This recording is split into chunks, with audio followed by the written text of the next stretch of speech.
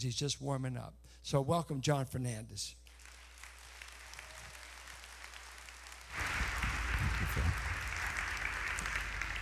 You know, we got to get one of these at our church. It's kind of cool, but at our church, they would lower it when I'd come up to preach. That's the problem. It would disappear. Phil, it's good to be here on the 40th anniversary, and it's a joy. I think the thing I rejoice in the most is not looking at the pictures and even the friendships. I know a lot of you from the 70s. Pam and I were in the church from 71 to 81. I started pastoring in 81. But it's not just the memories and the friendships and the influence that Phil had on me. More than that, it's the fact that after 4 decades, like Paul told the Philippians 1, 4, and 5, I thank God upon every remembrance of you for your participation in the gospel from the first day until now. What really excites me is that 4 decades later, the gospel's still being preached, the word's still being declared, God's still changing people. It's all about Him. He gets the glory for this. I'd like you to turn to Philippians chapter 2, and I thought a good thing to us to look at would be this transforming view of Christ. If you've been at Valley 40 years or 4 days, it doesn't matter. You're going to experience the desire to know Christ and want to have Him transform your life. So in Philippians chapter 2, we're going to be looking at verses 3 to 8, and we're going to actually be all over the Bible, but that'll be our home port. I want to take a moment right now and just ask Jesus to help us as we look in His Word. Would you pray with me? Lord, thank you. What a joy it is to sing to you. Thank you for giving us music and song. There's something eternal about it. We're going to be singing in heaven, harmonizing in heaven. Great choirs of millions of people in heaven. Lord, how glorious you are. And all we can do is just shout out and sing and praise you. We're asking that right now, Jesus, that you would take the word of God and that you would pierce every one of our hearts and cause us to know you better and to love you more. Cause us to enter into the wonderful joy and peace and love that you promise us. I pray for those that may not even know you. They heard about you, they just don't really know you. That today would be the day that they would welcome you into their life as their Lord and Savior. That you would cause them to be born again this very morning. That everybody in this building that does not know you will leave here with the joy of knowing you. Thank you for what you're going to do. In Jesus, your name we pray, Lord. Amen. North Korea, according to the Open Doors USA ministry, Jerry Dystra, is the worst place on the planet to live if you're a Christian. If they find you're a Christian, they immediately arrest you, and you're either put into jail, into concentration camps, or you're executed. They take you and 3 generations of your family and arrest you and do that too, because they want to remove any possibility that your Christianity has polluted anybody. So all your relatives and everybody related to you are also arrested, never to be seen again. It's hostile. Christianity, there is no churches there, but believe it or not, there are believers there by the hundreds, even thousands, in the most hostile place on the earth. But there's a place that you can live and that you may be living. There's a country, there's actually 2 countries that if you live in them, there is no possibility that you'll ever see the work of God in those countries. They're so dark, they're so hostile to Christianity that, in fact, there's never been ever a movement of God nor anybody changed by God in those countries. I'll tell you what they are in a moment. Jesus promises to change us. He says, I've come in to give you life and to give it abundantly. He says, I've come, if you're thirsty, to give you water that's living. Jesus said in John 14:27, my peace I leave you, not like the world. I'll give you my peace, supernatural, that passes human understanding. He said in John 15:10 and 11, my joy I'll give you, my love I'll give you. Listen, if you're a Christian, you long for that, and you're bothered when you don't have it. Jesus has not promised us this supernatural kind of life in the midst of a world that will not produce anything like it. So we want to, how can we have this? Most Christians struggle with the reality that they don't have that. Even good Bible churches struggle at times with this. The book of Philippians, Paul founded the Philippian church. He wrote this letter to the Philippians. Their church was located in Greece. They were a church that not only was founded by Paul and had Paul's preaching in it, but they had participated in the gospel. They had given sacrificially. They had helped Paul in his needs. They had fellowship together. This was a model church, and even this church was struggling. Chapter 2, verse 14, there was murmuring and complaining. Chapter 4, verse 2, Euodias and Syntyche, two women in the church, were having at it. Is it possible for there to be disharmony among Christians? And you all groaned, amen. I'll just talk to your wife. She can tell me that's possible. The reality is that most Christians live on the fringes of what Jesus promised. And they never experience what they really want to experience. It's because they're living in the wrong country. They're living in a country that will never, ever allow them to produce that. They're living, first of all, in the land of me. Look on Philippians chapter 2, verse 3. Paul says this church that was exemplary yet losing its luster, he says, do nothing from selfishness. What does that imply they were doing? There was selfishness going on, or empty conceit, but with humility of mind regard one another as more important than yourselves. What does that imply was happening? They weren't regarding each other as more important. Verse 4, do not merely look out for your own personal interests. What does that tell you the focus of many of these Christians were? Me, themselves. You see, in the land of me, there is no peace. There is no harmony. See in chapter 2, verse 1, if there is any consolation of love, if there's any fellowship, if there's any affection or compassion, make my joy complete, being of the same mind, maintaining the same love, united in spirit, intent on one purpose. That's all pie-in-the-sky Christian lingo. You'll never taste any of that. That's just all Christian hype. Some of you are thinking that. I've heard that for years. Many people walk away and never to come into a church again because they hear all this stuff and they never experience it. And all of that is not possible for you, Paul is saying, because you're in the land of me. This land of me is a land preoccupied with self. The citizens of this land continually have themselves on their mind. Did you know that you think about yourself all the time? You're on your mind constantly, aren't you? Even right now, aren't you thinking about yourself? Or if you're not thinking about yourself, you're thinking about other people and what they're thinking about you. You're always on your mind. And this land of me, of being preoccupied with self, is a land filled with disharmony, disunity, frustration, and discontent. Everything he lists there is fueled by this land. It's a land in which it's lethal, it's deadly to any kind of fellowship and joy. Because in this land, everybody's radar is only set and tuned to detect their own needs. They don't look out for the interests of others. It's not on their radar. Just not on their radar screen.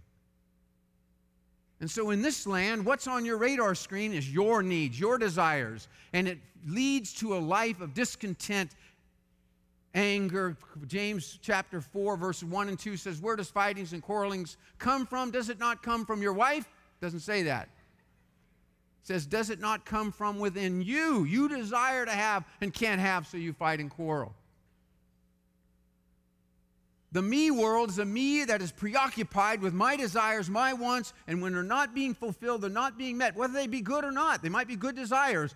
This me world becomes filled with people that are discontented and frustrated, conflict. Usually this land is littered with people that have left.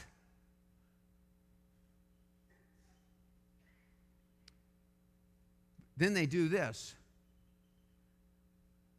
They're refugees. They run from the land of me. They realize there's nothing there, and they run to an equally barren land where there's never been fruit nor will there ever be. They run to the land of you. Look what he says in chapter 2, verse 14.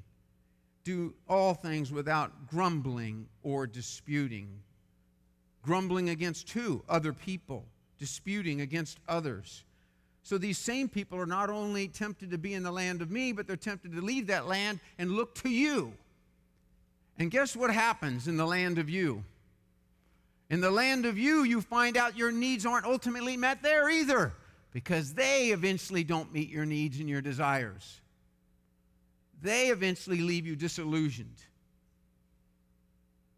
There's not a person on the earth that can meet your needs the way Christ alone can. And in the land of you, it's littered with all kinds of broken relationships because they tried this you and they left it, and they tried this you and they left it, and they tried another you and it didn't work. So it's littered with marriages that are ended. It's littered with relationships that are severed. And so in this chapter, Christ points us to another land, the only land that it's possible to have harmony and joy and love and peace and all that the Lord promises, and that's the land of Him. And notice he talks about this land of Him in chapter 2, verse 5. In contrast, instead of looking out for your own interest in the land of you, in verse 4, have this attitude in yourself, which was also in Christ Jesus. Although He existed in the form of God, He did not regard equality with God a thing to be grasped, but emptied Himself, not concerned about Himself, taking the form of a bondservant, being made in the likeness of men, being found in appearance as a man, He humbled Himself by becoming obedient to the point of death, even death on the cross. In this land of Him, He is promising something amazing. It's implied here. If you have the attitude in you, which was in Christ Jesus, then the whole point of that is that it will stop in the tracks, it will counteract, it will be the antidote to all the problems He had mentioned before and after. Instead of being selfish, verse 3, conceited, prideful, instead of being focused on your own interests, instead of grumbling and complaining in verse 14, instead of that, something miraculous is going to happen to you if you come into His world. And that's just what Jesus promised all throughout the Bible. Come to me, He says in Matthew 11:28. I'll give you rest for your souls. Come to me, all you that are thirsty. I'll give you rivers of living water in John 7:38. Come to me, I'm the bread of life, John 6:35. Come to me, I'm the light of the world. Jesus is everything you need. You got to come into His world. So this land is a wonderful land. It's a wonderful place. It promises you what you cannot get on the earth. In fact, Jesus said, in this world you'll have tribulation, but you take courage, I've overcome the world. I give you peace, not as the world gives peace do I give you. He'll give you the kind of peace that will allow you to die with a smile on your face. C.S. Lewis's wife, he married her when he was a bachelor for 70 years. He married her at the end of his life, knowing she had cancer. As his wife laid there dying of cancer, he looked at her and he said to her, honey, are you at peace? She looked at him. It says that he said, she then smiled, but not at me. The Lord Himself gives you a peace and joy that you cannot comprehend. Jesus is promising you that. Do you long for that? You got to get out of your world. Got to get out of there.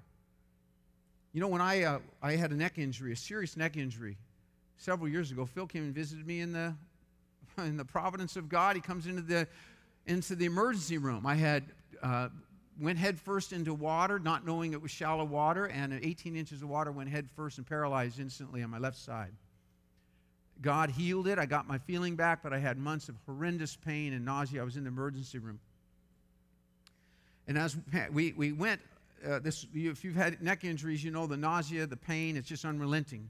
But I said, I've got to get out of here. So we took a trip. Believe it or not, it was my vacation. I said, honey, but you just got to get out of here. We're going crazy in the house. So somebody told us to go to the Canadian Rockies. So we used flight miles, flew up into wherever that was, Calgary, rented a car and drove up into the Canadian Rockies and the Columbus Parkway, right at the middle of the highest point in the continent, the Rockies to the right, Rocky Mountains coming off the highways to the left with fingers of glaciers coming down the mountains into bluish, unearthly beautiful lakes and trees. It was a scene like you've never seen in your entire life. It was so unearthly, so beautiful. It was like you're driving into a postcard. And as we drove up that highway, I remained in pain and in nausea, but I didn't notice it. Because the beauty of what I was looking at was a blessed diversion, a blessed distraction. Paul was told by Jesus, Jesus, please take away the pain. Remember what Jesus told Paul in 2 Corinthians 12? Paul, my grace is sufficient. I'm going to leave you in your nausea. I'm going to leave you in your pain, but I'm going to provide for you something you can't imagine, a blessed distraction. He says, I'll provide the grace that you need. What is it, Lord? Me. So Jesus said, I'm all you need. I'm all you need.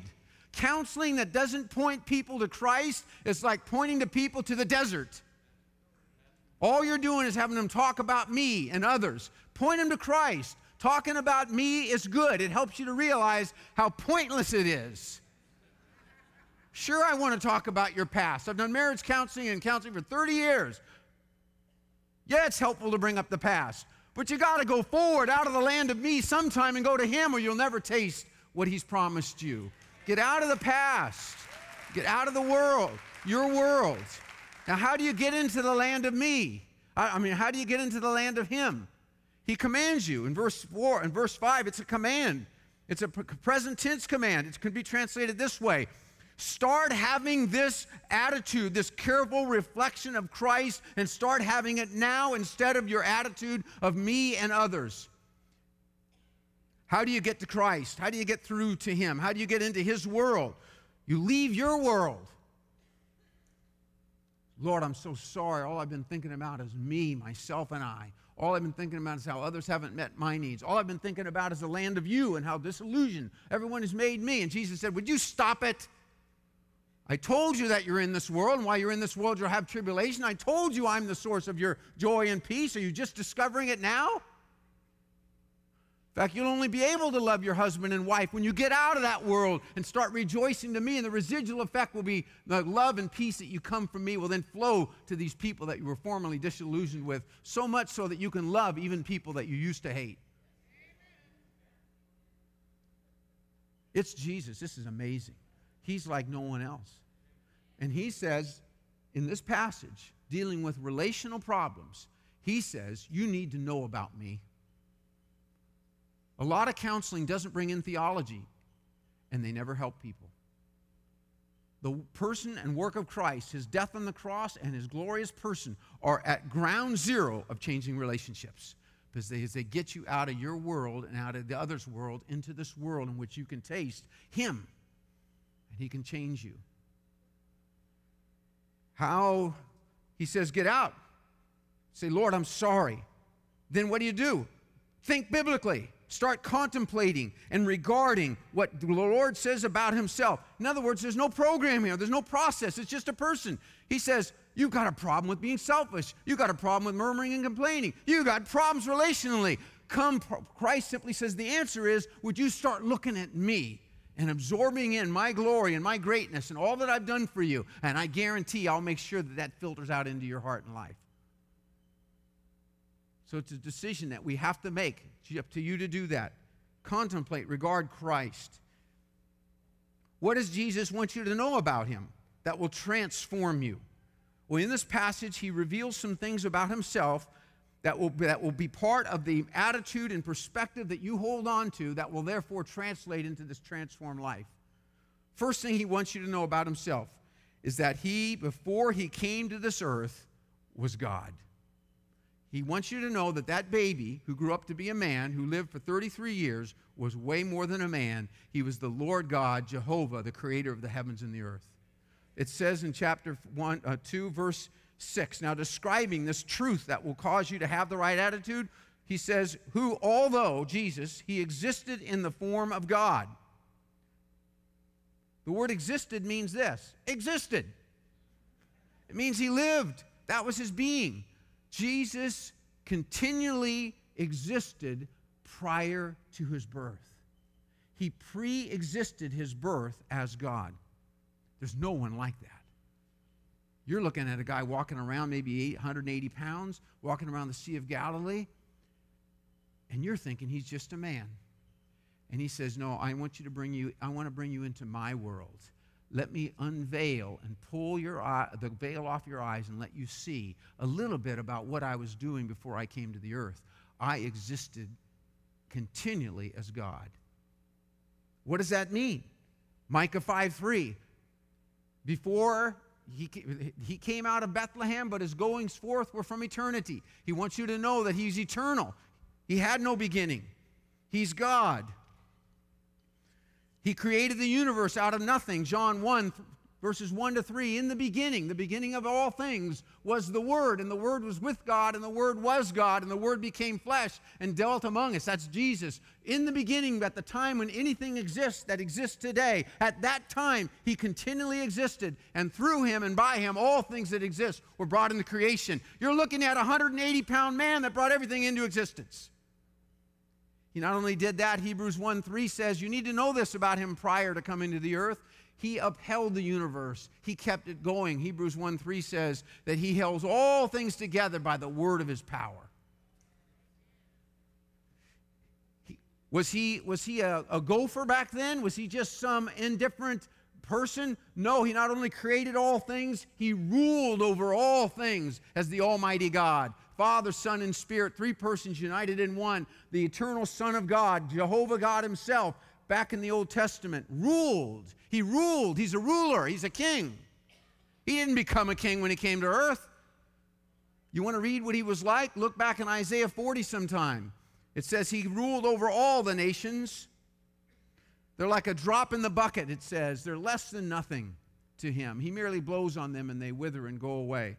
He's the one who sent the flood on the earth and judged them. He's the one who had, it says in John 17:5 and 24, Jesus said, you need to know this about me, men. Talking to his disciples. He's praying and he says, Father, would you show them the glory which we had together before the world even existed? And in those passages, he also says, Lord, that I may love them with the love which you and I had together before the foundation of the world. The one who came into that womb and into the Mary's stomach and was born into this world had already existed for eternity and was enjoying perfect harmony and fellowship with the Heavenly Father and with the Spirit. He didn't need us. He wasn't lonely. He didn't come here out of some kind of lonely bent. Jesus needs you to know that. This is information you'd never get. You'd never guess. It wasn't videotaped. He's revealing it to you. He comes to him aside and he says, let me tell you this about me. He's worshiped long before he came to this earth. He was adored and worshiped. In Isaiah chapter 6, I saw seraphim and cherubim falling down before the throne and worshiping him. He's glorious in his beauty. Ezekiel 1 says, I saw him high and lifted up on his throne, and a rainbow, an emerald rainbow surrounded him. Brilliant light, 1 Timothy 6:19. He dwelled in light, unapproachable. You could not be a part of it in a human body. Glorious in appearance, beautiful, being magnified and adored and served gladly by his creatures from ages to past. But Jesus doesn't want you to just know that. And you remember now, this is information about Jesus that he wants you to make a part of your thinking so that it will transform your life. He not only wants you to know that he was God before he came to the earth, he wants you to know he became real man. He became fully human. It says in verse 6, although he existed in the form of God, did not regard equality with God a thing to be grasped, but emptied himself, taking the form of a bondservant. Some would say Jesus emptied himself of being God. But that's not what the passage is saying. It's saying the context of this passage is not his deity, it's the form and expression, the word form of God. He existed in the form of God. That is outwardly displaying his deity, outwardly receiving all the prerogatives and rights and privileges and worship due him as God. But he didn't hold on to that. The thing to be grasped means treasured. He didn't treasure the glory that he was receiving, nor the prerogatives that he was displaying. He didn't treasure that. But he let it go and came to earth and took the form of a servant. So now he remains God, but you'd think he's just a man because he's veiled it all. There was a show my wife pointed out to me several months ago called a reality show, The Undercover Boss.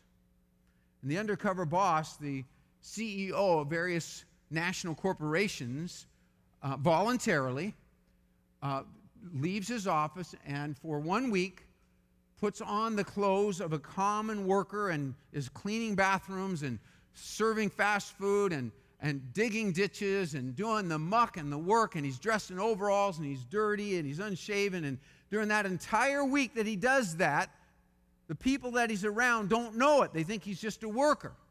Then a week later, he then reveals himself to be, in fact, the CEO of the company.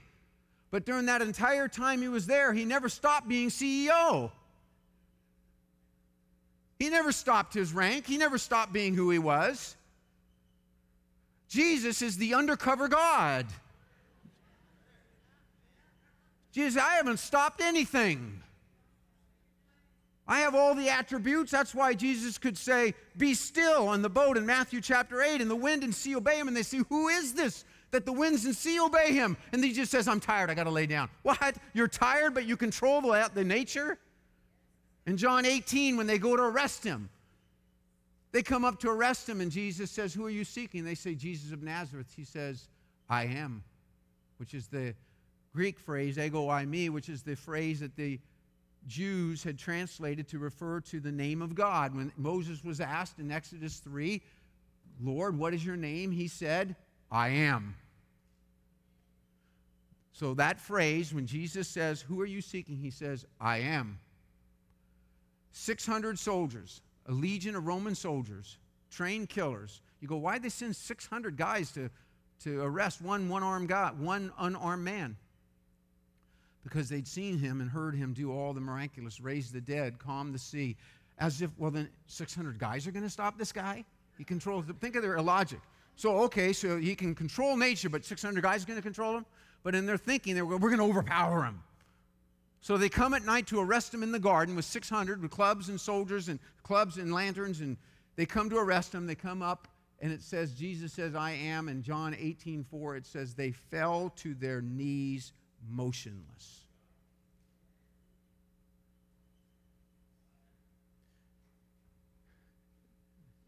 Then they get up at his permission and arrest him and manhandle him. Jesus says, nobody takes my life in John 10, 17, and 18. I lay it down on my own free will, and I'll take it up. You're talking about the undercover God here. This is the God who created the universe. He just wanted to remind them, guys, you're not manhandling me. I'm letting you do this. The one that you pray to is the creator of the universe. You're not talking about some second-string guy. Jesus is God. He hasn't lost anything. When he was on earth, he didn't kind of leave some of his attributes behind because they couldn't fit into his body. Colossians 2:9 says, in him, in Christ, all the fullness of the divine nature dwelt in bodily form. In that human body was omniscience, omnipotence, all power, all wisdom, all righteousness, all in that body. I have a Mormon bishop that the Lord's allowed me to develop a relationship in Napa. And I was in a discussion with him, and he was saying, we believe Jesus is God. We believe that he's the Lord, the God. I know, I read the Book of Mormon and researched it just so I can be able to talk intelligently with this guy. You can quote the verses. We believe Jesus is the Lord, the first and the last, the beginning and the end. He's the Lord God. He's creator of all things. He's our Lord. He's our God. We love him. I said, fine. Can you tell me, is Jesus God? Oh, of course he's God. No, I meant with a big G, not a little g. Is he God? Yes, he's God. I said, did he have a beginning? Was he created? Did he have a starting point? He says, yes. I said, then he wasn't God. Because Isaiah chapter 46, 47, and 48, God defines himself by his eternality. I am from eternity. I am he. There are no others, says the Lord. I am the first and the last. There are no others beside me. I have no starting point. From everlasting to everlasting, I'm God. You can call him God all you want, but he's not God. But Jesus, you're looking at someone who had no starting point, fully God in a human body, fully man. He wasn't faking it when he acted like he was in the garden, when he was sweating drops of blood, when he was writhing in agony on the cross. He wasn't faking. I'm going to make him think I'm really human. He really was human. He came to earth, Luke 1:35, it says here, first of all, in Philippians, it says, he became, though he was God, did not think, in verse 6, it's something to be grasped onto. That is the outward expression of his deity. Verse 7, he emptied himself of what? That is the outward form, expression of deity, taking the form of a bondservant, being made in the likeness of men, plural. In other words, he looked completely human. He had a human nature just like anybody in this room. Fingers, toes, human mind, human emotions. He didn't know all things. He had to learn things. His mind was not omniscient on a human level. He had to learn how to walk. He had to learn how to talk. He grew in wisdom and stature. He wasn't born omniscient as a human. And he says, and found an appearance as a man. Not only was he completely human, he had a particular human personality. He wasn't a generic robot of a human walking around without a personality. He was a unique personality, a real human, fingers, toes, human mind, human intellect, human will, all of that. He was totally human, fully human.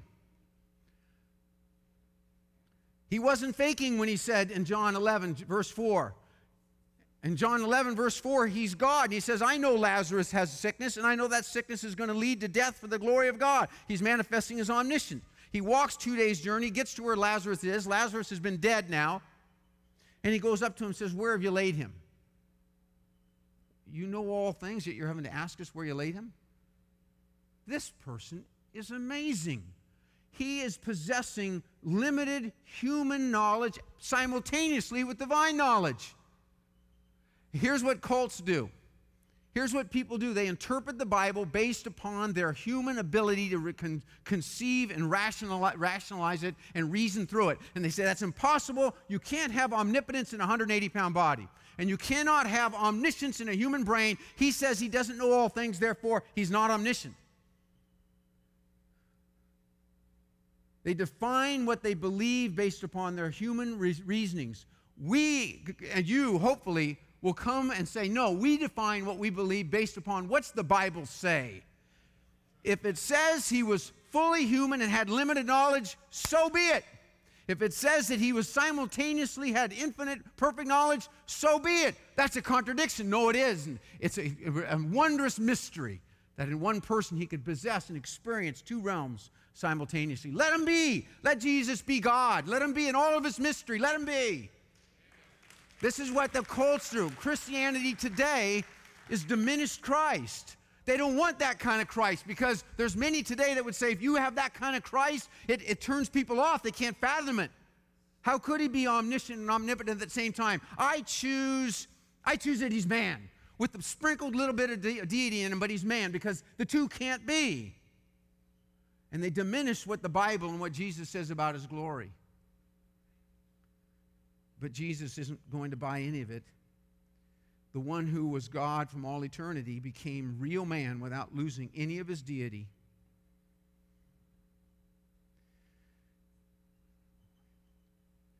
There's a woman who wrote, I think, a very compelling poem. She says, he stretched skin over spirit like a rubber glove, aligning Trinity with bone, twining through veins until deity square knotted with flesh. There's nothing like Jesus. There's nothing like him. He can empathize with your weaknesses and yet controls the universe.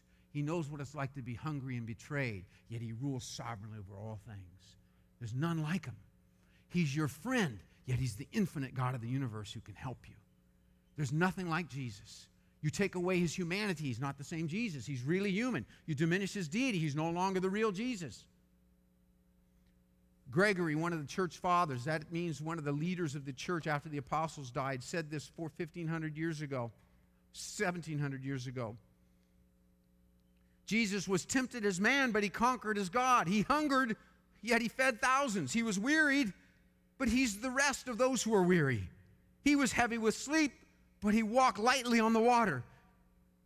He's the king of those who demanded it. He prays, but he hears prayers. He weeps, but he causes tears to cease. He says, where have you laid Lazarus? And then raises him from the dead.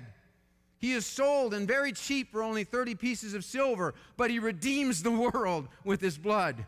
As a sheep, he's led to the slaughter, but he's the shepherd of Israel and now the whole world. He was bruised and wounded, but he heals every disease and every infirmity. There's no one like him. No one like Jesus. Get into his world. Little Christ, little transformation. Go to all the counseling you want. You're not going to be transformed. Ultimately, they're going to have to point you to someone out of your world. That's Christ. There's something about him that changes everything. The church has lost sight of that. The church in America. Thank God for Phil's preaching. Thank God for Valley, but this isn't the norm. May God raise up hundreds of churches that will once again proclaim the glory of Christ and not bow to the rationalizations of men and try to reconfine him and redefine him. I have a friend, wow, it's 12:30, Phil. This is unbelievable. Okay? But I got to go home with my wife. Jesus is great. He's great.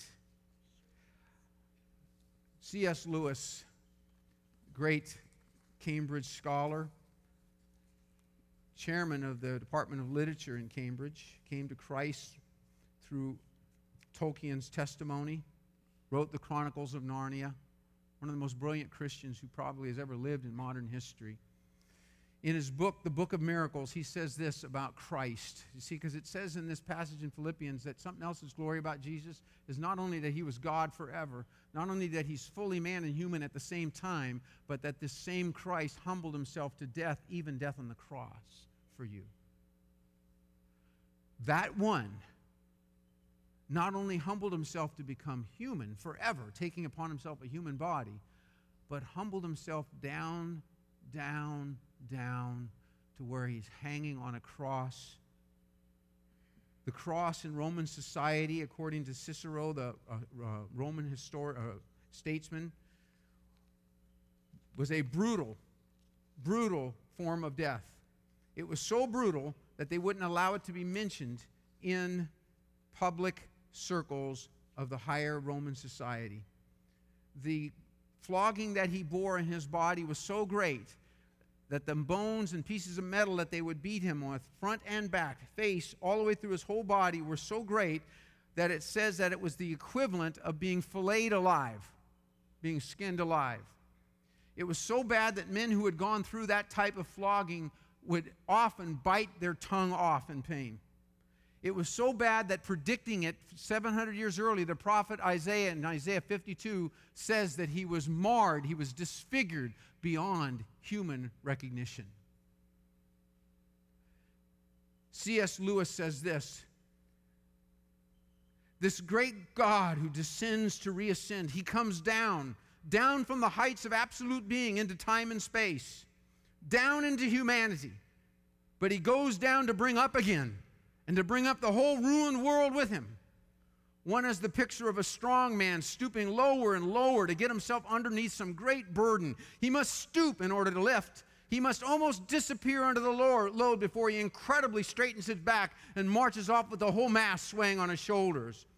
Or one may think of a diver, first reducing himself to nakedness, then flying through midair, gone with the splash, vanished, rushing down through green and warm water into black and cold water, down through increasing pressure into the death-like region of ooze and slime and old decay.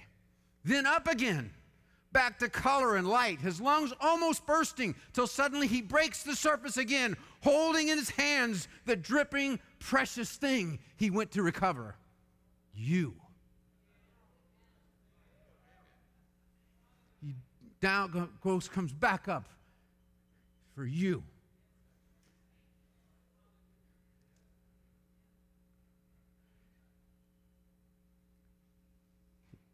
Lewis says, there certainly has no seed ever fallen from so fair a tree into so dark and cold a soil as would furnish more than a faint analogy to this huge descent and reascension in which God dredged the oozy bottom of creation.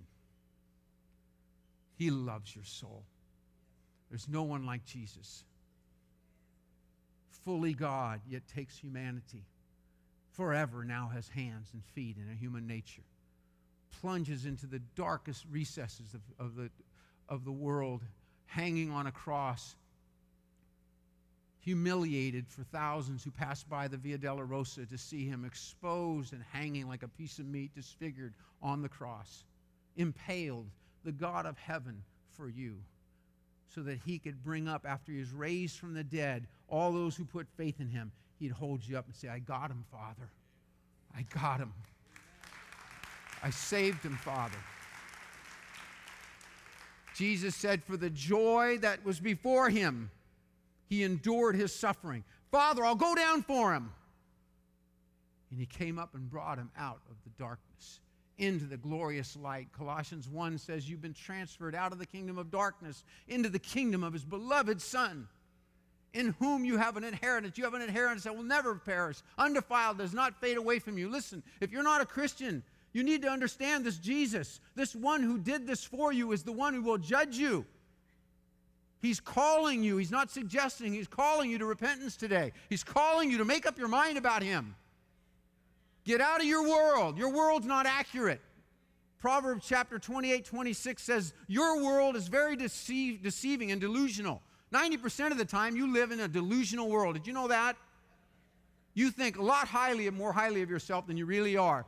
If you saw how ungodly you were as in God's eyes, you'd run to Jesus. Proverbs 28-26 says, the fool says in his heart, trust in his own heart. It's a fool who trusts in his own heart, but he who trusts in the Lord will be safe. The Lord hasn't lied to you. Jesus said, I go to believe in God, believe in me. Why? Because I'm God, and I go to prepare a place for you. If it wasn't so, I wouldn't have told you. I'm not embellishing. I'm not making up things. I'm telling you reality. There is a God in heaven. He's come to earth. He's come down to die and pay for your sins. He's risen again. Will you come to him today? Will you come to him? If not, you'll die and stand before him as surely as you're sitting here now. And the one that dove into the depths of the human suffering to pay for your sins and rose again will look at you and say, I never knew you. Matthew 7:23, you're on your own. And you'll stand before a holy God with no defense, with no righteousness. He's warning you while you are in the land of the living. Flee. Get out of the me world. Get out of the you world and flee to him. Let's stand and pray together.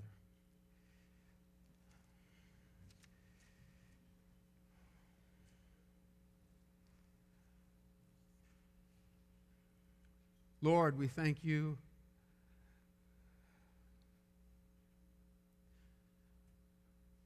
Thank you, Lord, that you would so love us,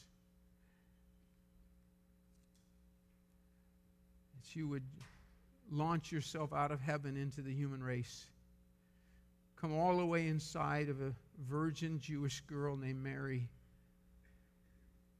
attach your divine, eternal being to a human nature,